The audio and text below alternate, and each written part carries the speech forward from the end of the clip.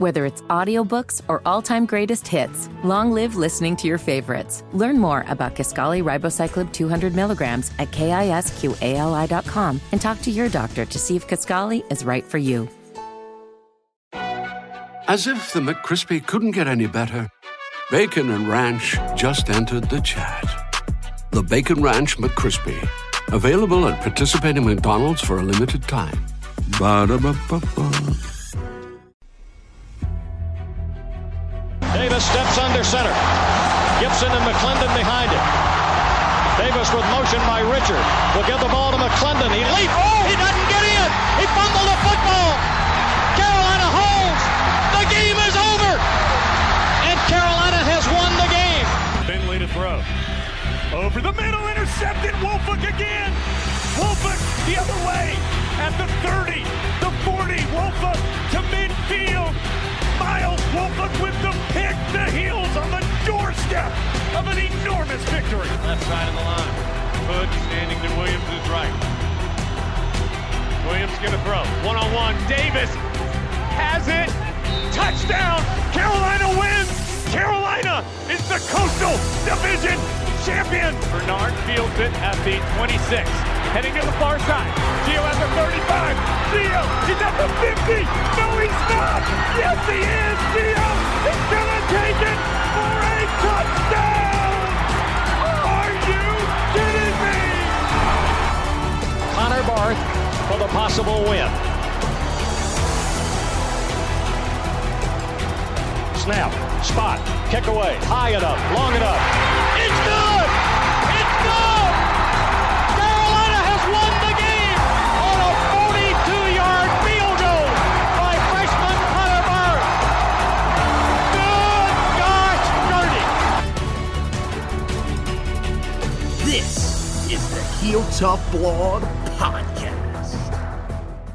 Hey guys, and welcome in to another edition of the Heel Tough Blog Podcast. It's Anthony Pagnotta back with you guys as always, and the quarantine interview series continues as we go back in time once again, this time to the 1990s, and we get to talk to one of, if not the most successful defensive lineman to ever put on a Carolina uniform, and it's Greg Ellis who is stopping by with us. And first of all, Greg, still going through all the COVID-19 stuff. We're not out of the clear just yet, so I like to start by asking just how everybody's doing in your family, including yourself. You guys been taking care during this time? Yeah. Thanks for asking. But thank God we're doing well. We just doing the best we can do, dealing with the changes that we have to make in order to keep moving forward. We have 3 kids, and so it's different because it's forced to do online schooling, and so we're just taking it all in stride. Well, yeah, I mean, it's definitely a new time, and, it seems like just from the press conference that we heard today from Mack Brown that things are starting to seem a little bit positive, and that's good to see. And, Mack Brown's still got that good energy that everybody likes to see. This is not something that's gotten him down, and, you got to kind of experience that firsthand, and I'm kind of interested to see how you feel just from a recruiting standpoint, because Carolina has done so well on the recruiting trail here in the 2021 class. A lot of in-state guys have committed to Carolina so far. And one of the things that I've heard a lot just from talking to some of the former guys is that with Mack Brown, there's just a different feel when he comes in and recruits you. For a guy that was an in-state prospect, did you kind of get that same feeling from him that his connection to you was just different than the other coaches that you talked to? Definitely. Coach Brown understands the importance of family. I mean, you see, going from high school to college is not like going from college to the NFL. I mean, there's still an adjustment period, but it's certainly a huge difference. And so Coach Brown understands that we have to make these parents feel comfortable.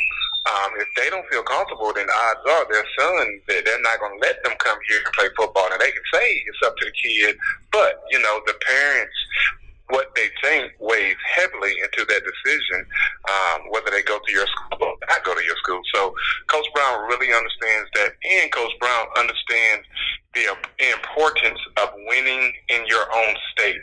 You see, every state has good football players coming out of high school, but it's something about that when you establish and become that college that the kids in your state want want to go to, that's when you got something special brewing. And when we were in college, that's what we had. I mean, we don't get me wrong. He did recruit Omar Brown. We had some kids that came from out of state, but he certainly understood the importance of making sure these local guys who are talented enough to be here, let's make sure they want to come here. Well, I think, you talked about, him going out of state and getting a guy like Omar Brown.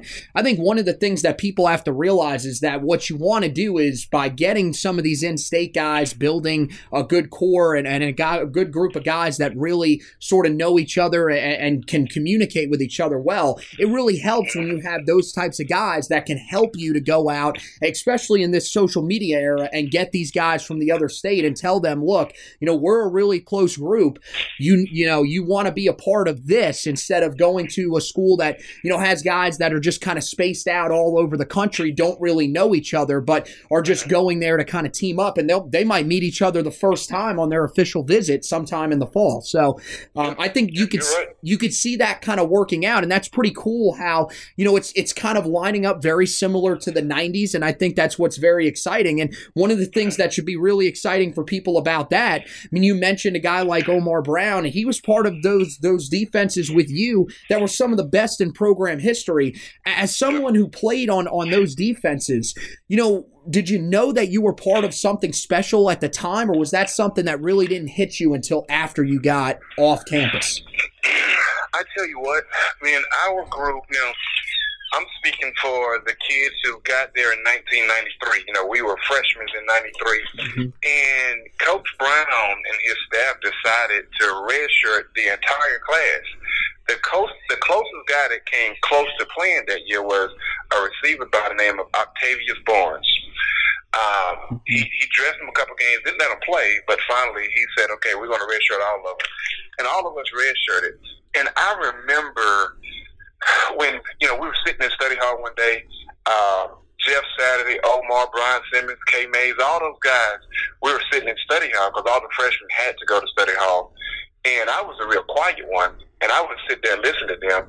And they were projecting how good we were going to be as a football team. They went through every position, and they were including us as if we were, going to go on the field and play, but we were just freshmen. And so the expectations that we had on ourselves was really high. And nobody wanted to let anybody down. And so we had a really good team camaraderie to say, okay, I don't want to let Brian down. Brian don't want to let Kay down. Kay don't want to let Dre Blighter. So it was a real close-knit group that everybody stood up and said, I'm going to be a man, and I'm going to not let this team down. So that was to me, that was the magic that we had when we were there.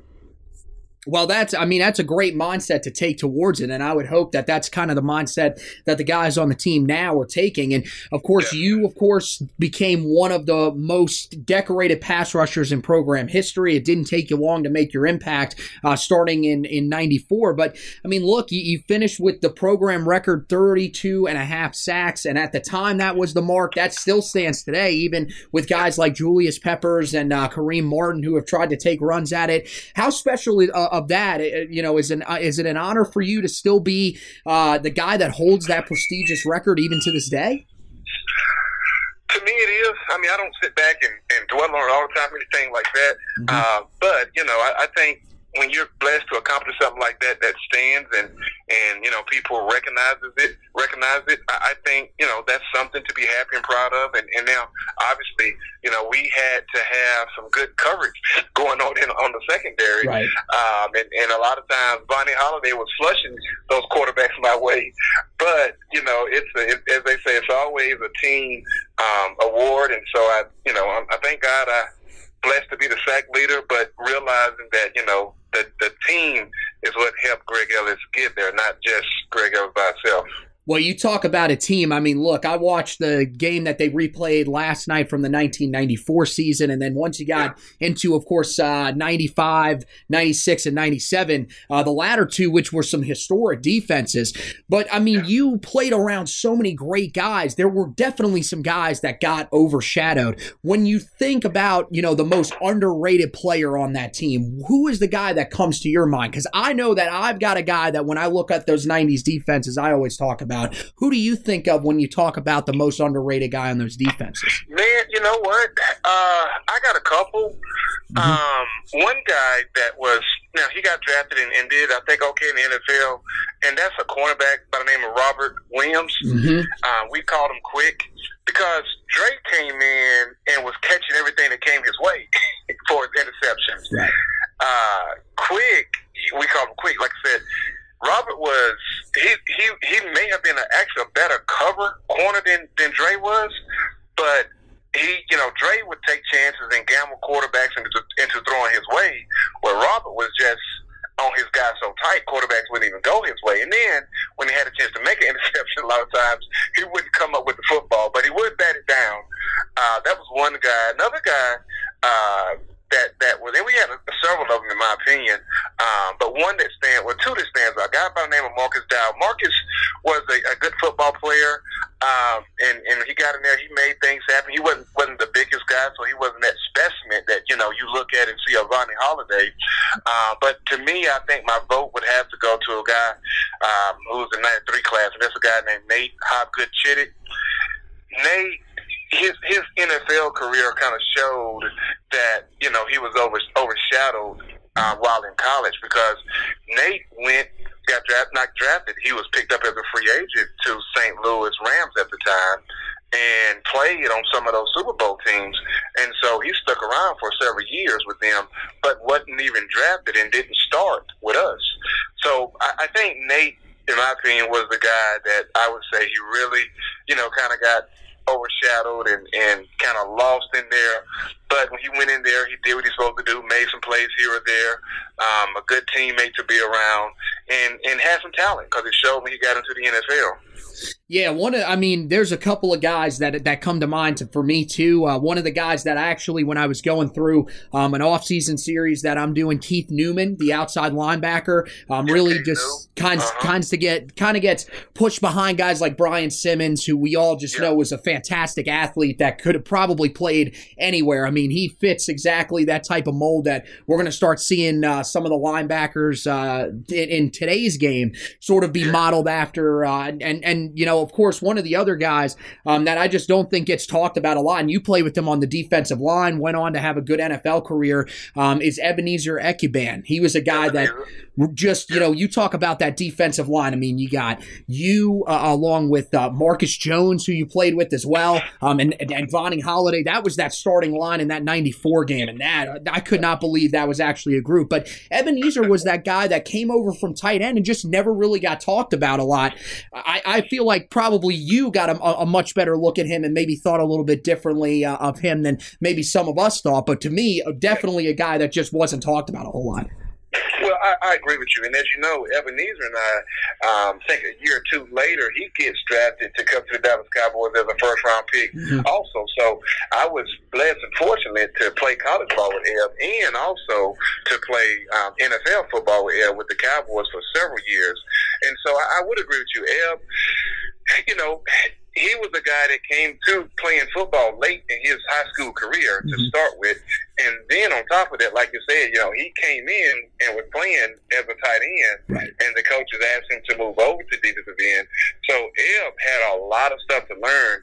And so Eb was like a sponge when, we were in college for soaking up how to play defensive ends and all of that kind of stuff. And so he was a huge talent, was faster than me and could run like a linebacker, and just really caught on really quick and just really excelled. But I think him moving over from tight end to defensive end, he didn't have that history of being known as a defensive end. Right. So, I mean, you mentioned you got to play with them with the Dallas Cowboys. Of course, you were drafted there in 1998 with the 8th overall pick. You know, how special was draft night for you? And I've got to ask you, what was it like to get that call from the man himself, Jerry Jones? Man, it started the night before. The excitement of being a Dallas Cowboy, man. I mean, Jerry brings a whole lot of excitement. The franchise itself, you know, the historical name Dallas Cowboy brings a whole lot of excitement in itself. And so, you know, it was just that, you know, night, day of the draft was really exciting, and Jerry and them, you know, I think Jerry and them must stay up all night the night before the draft trying to see what's going on. And so Chicago, which they had the number 5 pick, they had the 5th pick. Somebody from Chicago called me, I think it was that night. Of course, it wasn't the team because they couldn't do it. Well, it was somebody affiliated with the team, but it wasn't the people telling them they're going to draft me. And so that day of draft day, Jerry get on the phone because he would want to trade down so he can get me at a higher pick and pay less money, obviously. Right. And so he said, Greg, has anybody called? And I told him, I said, well, somebody from Chicago called my mom's house last night.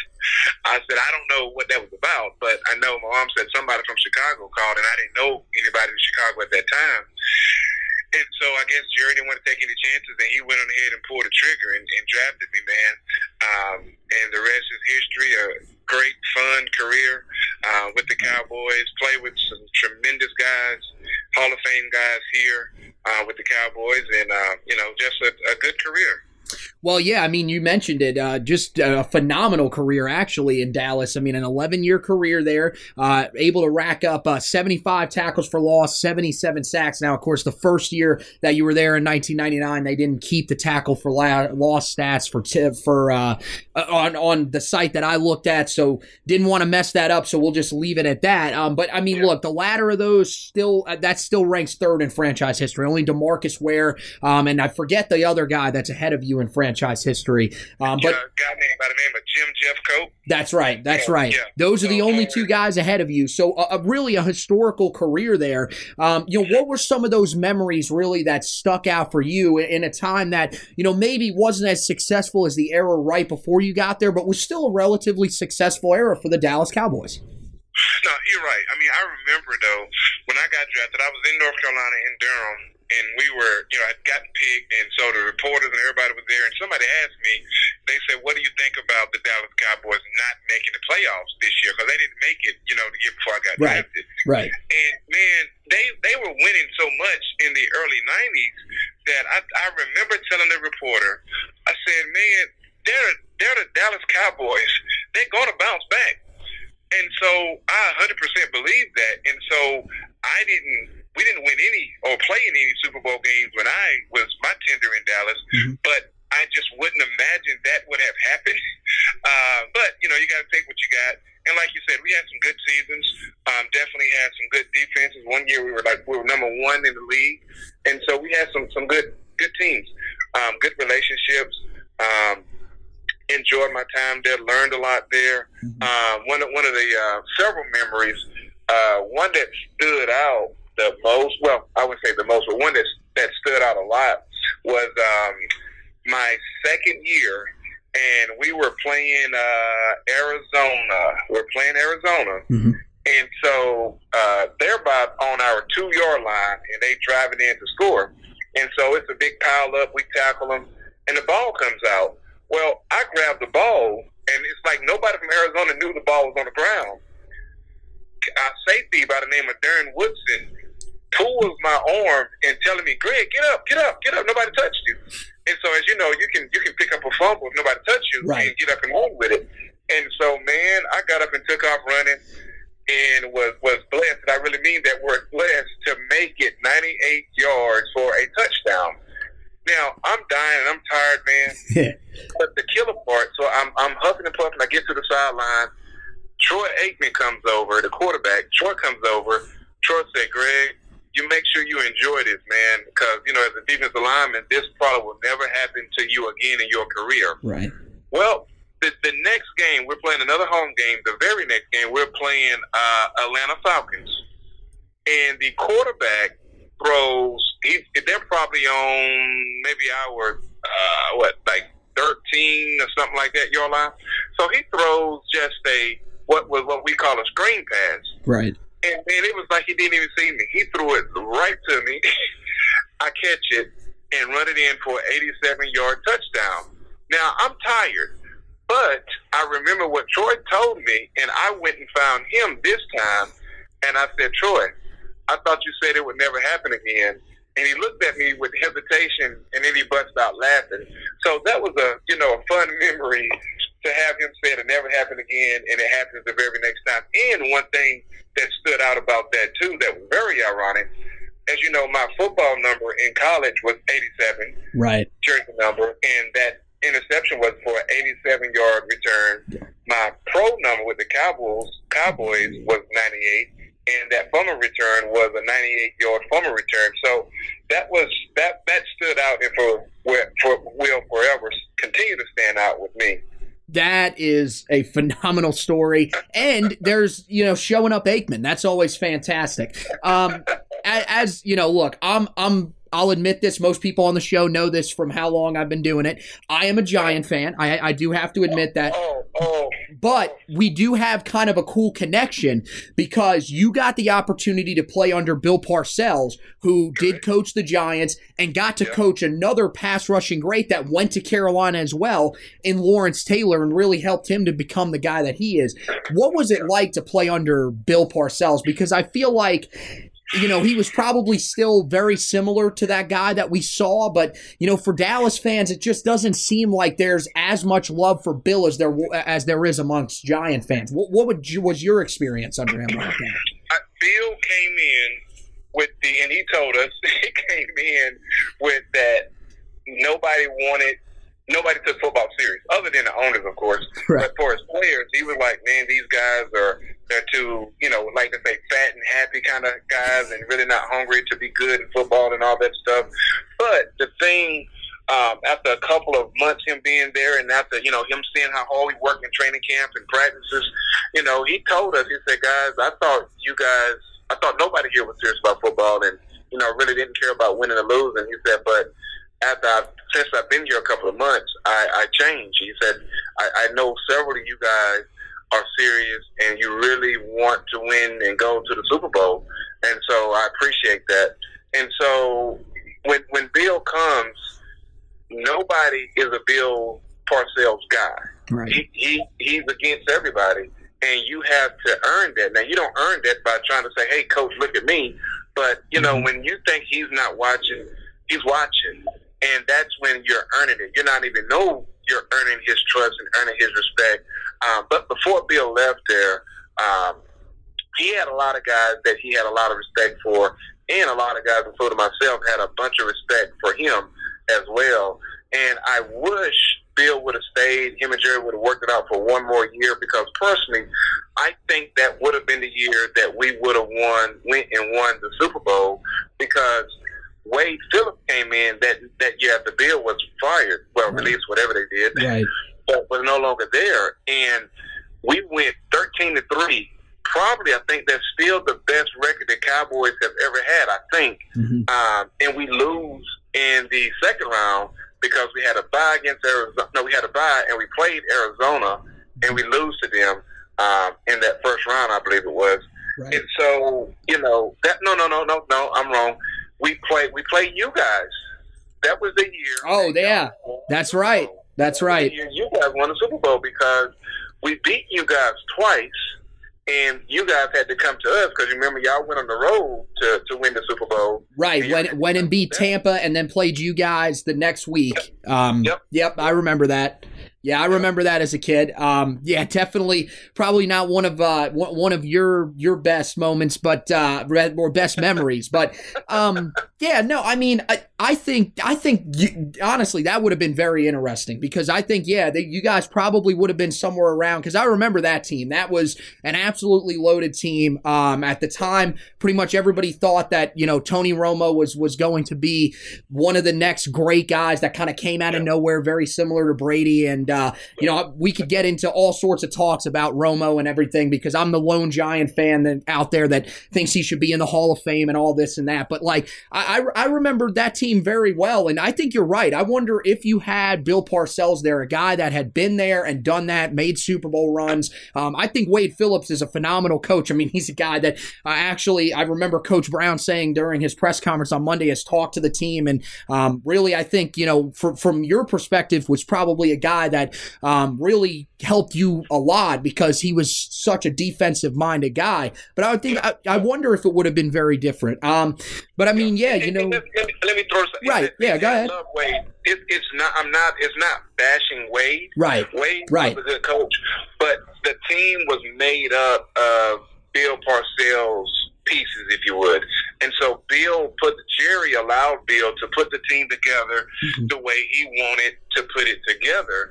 And so I think, they would have one more year with Bill. I think things would have been a little different. Now, you can't argue with 13-3. We just had a wrong week to have an off week, if you would, when we played New York. And New York, they did a great job. They had to beat other teams other than us. Right. But I just still think if we would have had Bill, I think it would have been a little different, and not because Wade is a bad guy, but I think Bill is a strategic coach, long-term, big vision strategic coach, and I think we was right at the finish line to be able to eat the pie if he was able to stay that last year. But we had a great year with Wade as well, as you know. Right. I wouldn't change anything about it. Also, if those two had met, I think that the amount of shouting between both Tom and Bill in that game would have been unbelievable because those are two of the angriest coaches that I have ever seen in my entire life. But both guys are phenomenal. It's awesome. I am assuming that Bill and Mac were a little bit different. Bill always seemed very angry. Mac seemed very enthusiastic on the sidelines, but Bill always seemed very angry on the sideline. Was that kind of how Bill seemed, or was Bill maybe more energetic than we thought? It was just he always looked kind of angry. He was. Sometimes he was what you saw. Sometimes he was just like that. Mean, you know what? And sometimes, he would crack a joke with you and all that kind of stuff. But Bill kept it real, and it was no doubt that he understood and wanted us to understood that you guys are grown men, and the NFL is about winning and losing, and we got to win. And we win, hey, it's a much better time. We lose, stuff got to change. Right. So, I mean, you leave the Cowboys in 2008. You finish up your career in 2009 with the Raiders. And since then, you've been doing a lot of really great stuff off the field. I know that you've helped in some movie production of the movie Carter High, and you've also done some work as a playwright. How has post-NFL life been treating you, and how did you get into the movie and playwright sort of area? Man, in college, I majored in communication. And the type of communication I majored in led me to take a lot of theater classes. And so I really developed a love for theater and film, and especially theater for its stage plays there in college. And so when I got the opportunity, when I finished playing, I wanted to do something to help people. And I think one of the best ways we can help each other is through entertainment. If I can put a positive message, and positive message doesn't mean you're going to laugh all the time, right, but a positive message that would allow you to grow and become a better person. If I can put a message like that in front of you and entertain you at the same time, you're going to retain that information that's in that message. And so that's what I do. That's what I enjoy doing. And that's, I'm set back some now. Right. Because of the whole coronavirus, because we had plays booked for this summer that we had to cancel. But it certainly is an opportunity to reach even more people, because I was approached about live streaming the production for this summer. And so we have a recording of it. It's not the best recording of it, but, everything is clear. People can see each other. People can hear each other. And so we're going to live stream that pre-recording of our Juneteenth play. And so Whereas when we do it live, you want to limit it to how many people can get in that auditorium. Right. But by streaming it, it's endless to up to people if they want to go there and purchase the pass to be able to see it. So if I can give a little plug for Greg Ellis, if whoever hears this, man, please go to Juneteenth, the play.com. It's just Juneteenth. Juneteenth is a time where here in Texas, the Emancipation Proclamation went into effect 1863, New Year's Day, which was supposed to free the slaves throughout the country. Texas, being Texas, is going to do things their way, continue to practice slavery for 2.5 additional years. And so our play, and then a guy named General Granger sailed into Galveston, Texas, and made the announcement that, hey, Texas, you have to free your slaves, and that's when they did it. It took place on June 19th, 1865. That's why it's called Juneteenth. So they can go to JuneteenthThePlay.com and click the ticket button. Please get a ticket. The show takes place, the live stream takes place June the 20th of this year. I think it's 8:30 Eastern time. So please get a ticket. It only costs $10. So just want to encourage everybody to go get that ticket, learn some history, and it's going to be funny.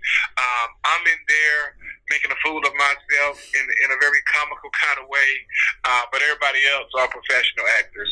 Awesome. Yeah, that's great, man. Juneteenth.com. Make sure you guys go and check that out. Yeah, that's great. And, that's Juneteenth, not Juneteenth.com. It's Juneteenth the Play. JuneteenthThePlay.com. Excuse me. There you go. Okay. It's good because, during this time, I mean, we definitely need some positivity in our lives with everything that's been going on. So that's awesome. We'll definitely make sure to check that out. And of course, anytime that any former players or anything have a chance to shout something out like that, it's always awesome because, we're definitely look to help you guys out. And Gretton, getting to see you acting, I think that is something that everybody can get on board with, even probably Mac Brown. I think he'll be locked in to watch that as well. Yeah.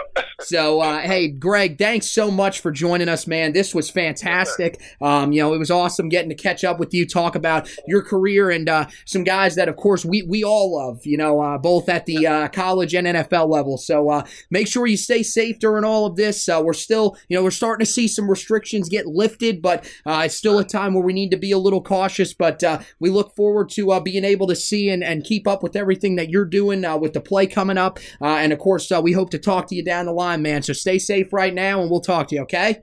Okay, thank you. Take care. All right. All right, bye-bye.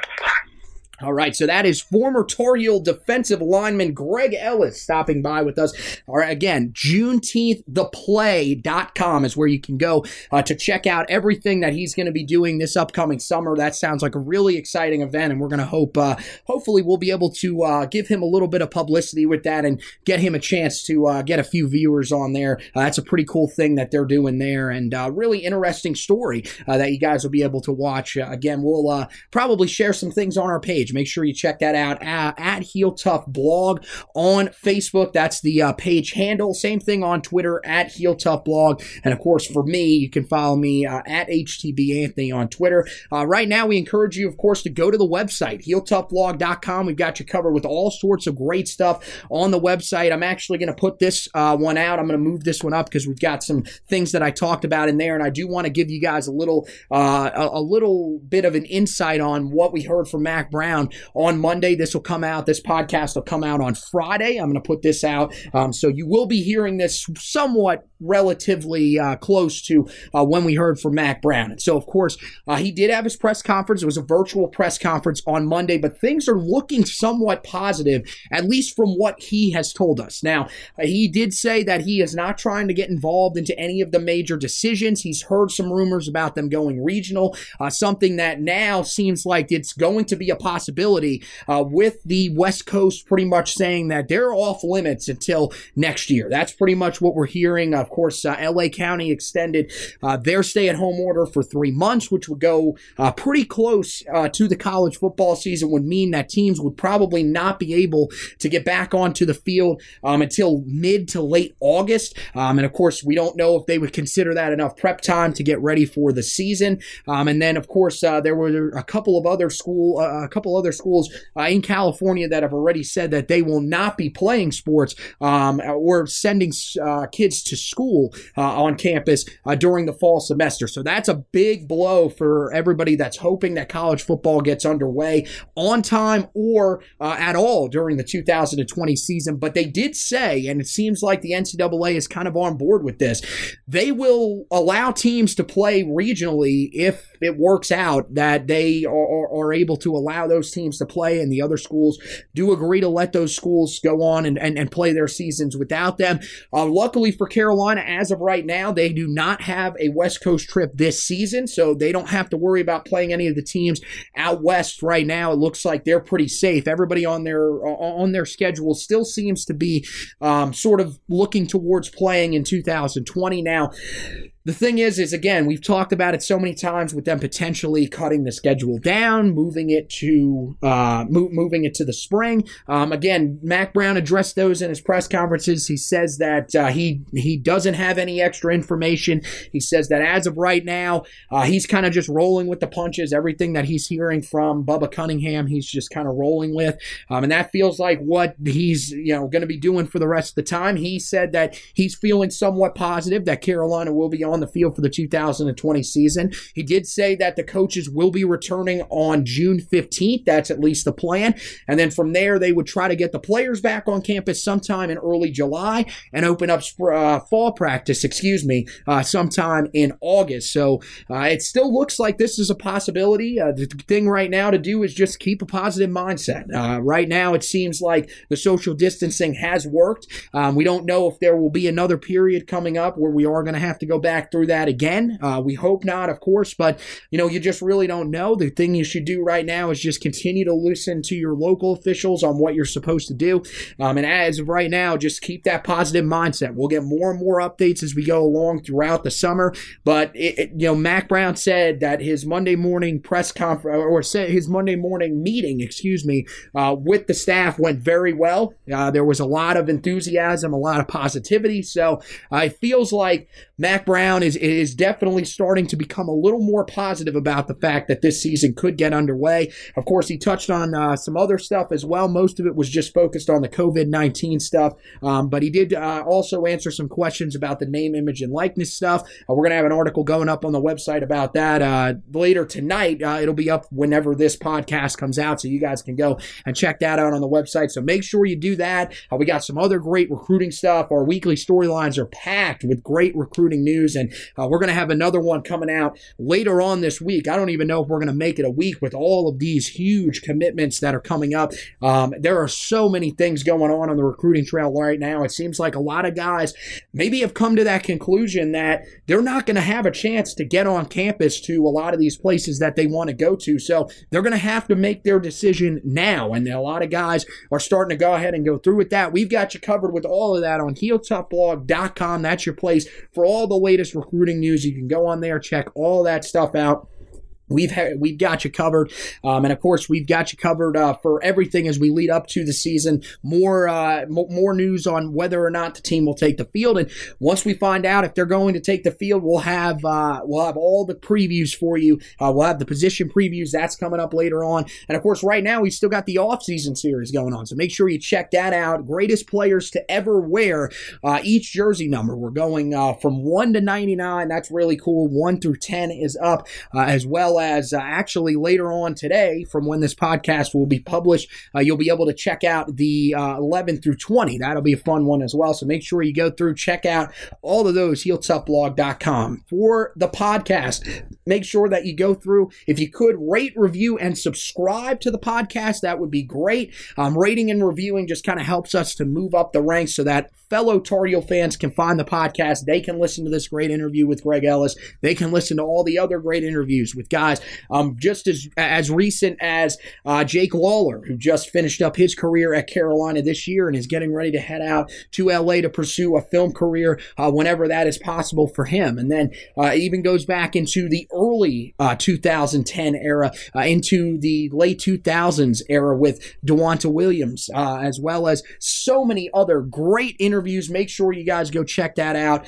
There's other great ones that are still going to be going up as well. A lot of historic guys that we haven't talked to just yet, or that you haven't heard just yet, but that we've already talked to. Make sure you guys are subscribed to the feed so you can get that in your podcast library whenever we do end up posting that. So once again, want to thank Greg Ellis for stopping by. Want to thank you guys for listening. We encourage you to continue to listen to your local officials. Stay safe during this time. Hopefully football season is right around the corner, but even if it's not, as always, go Tar Heels!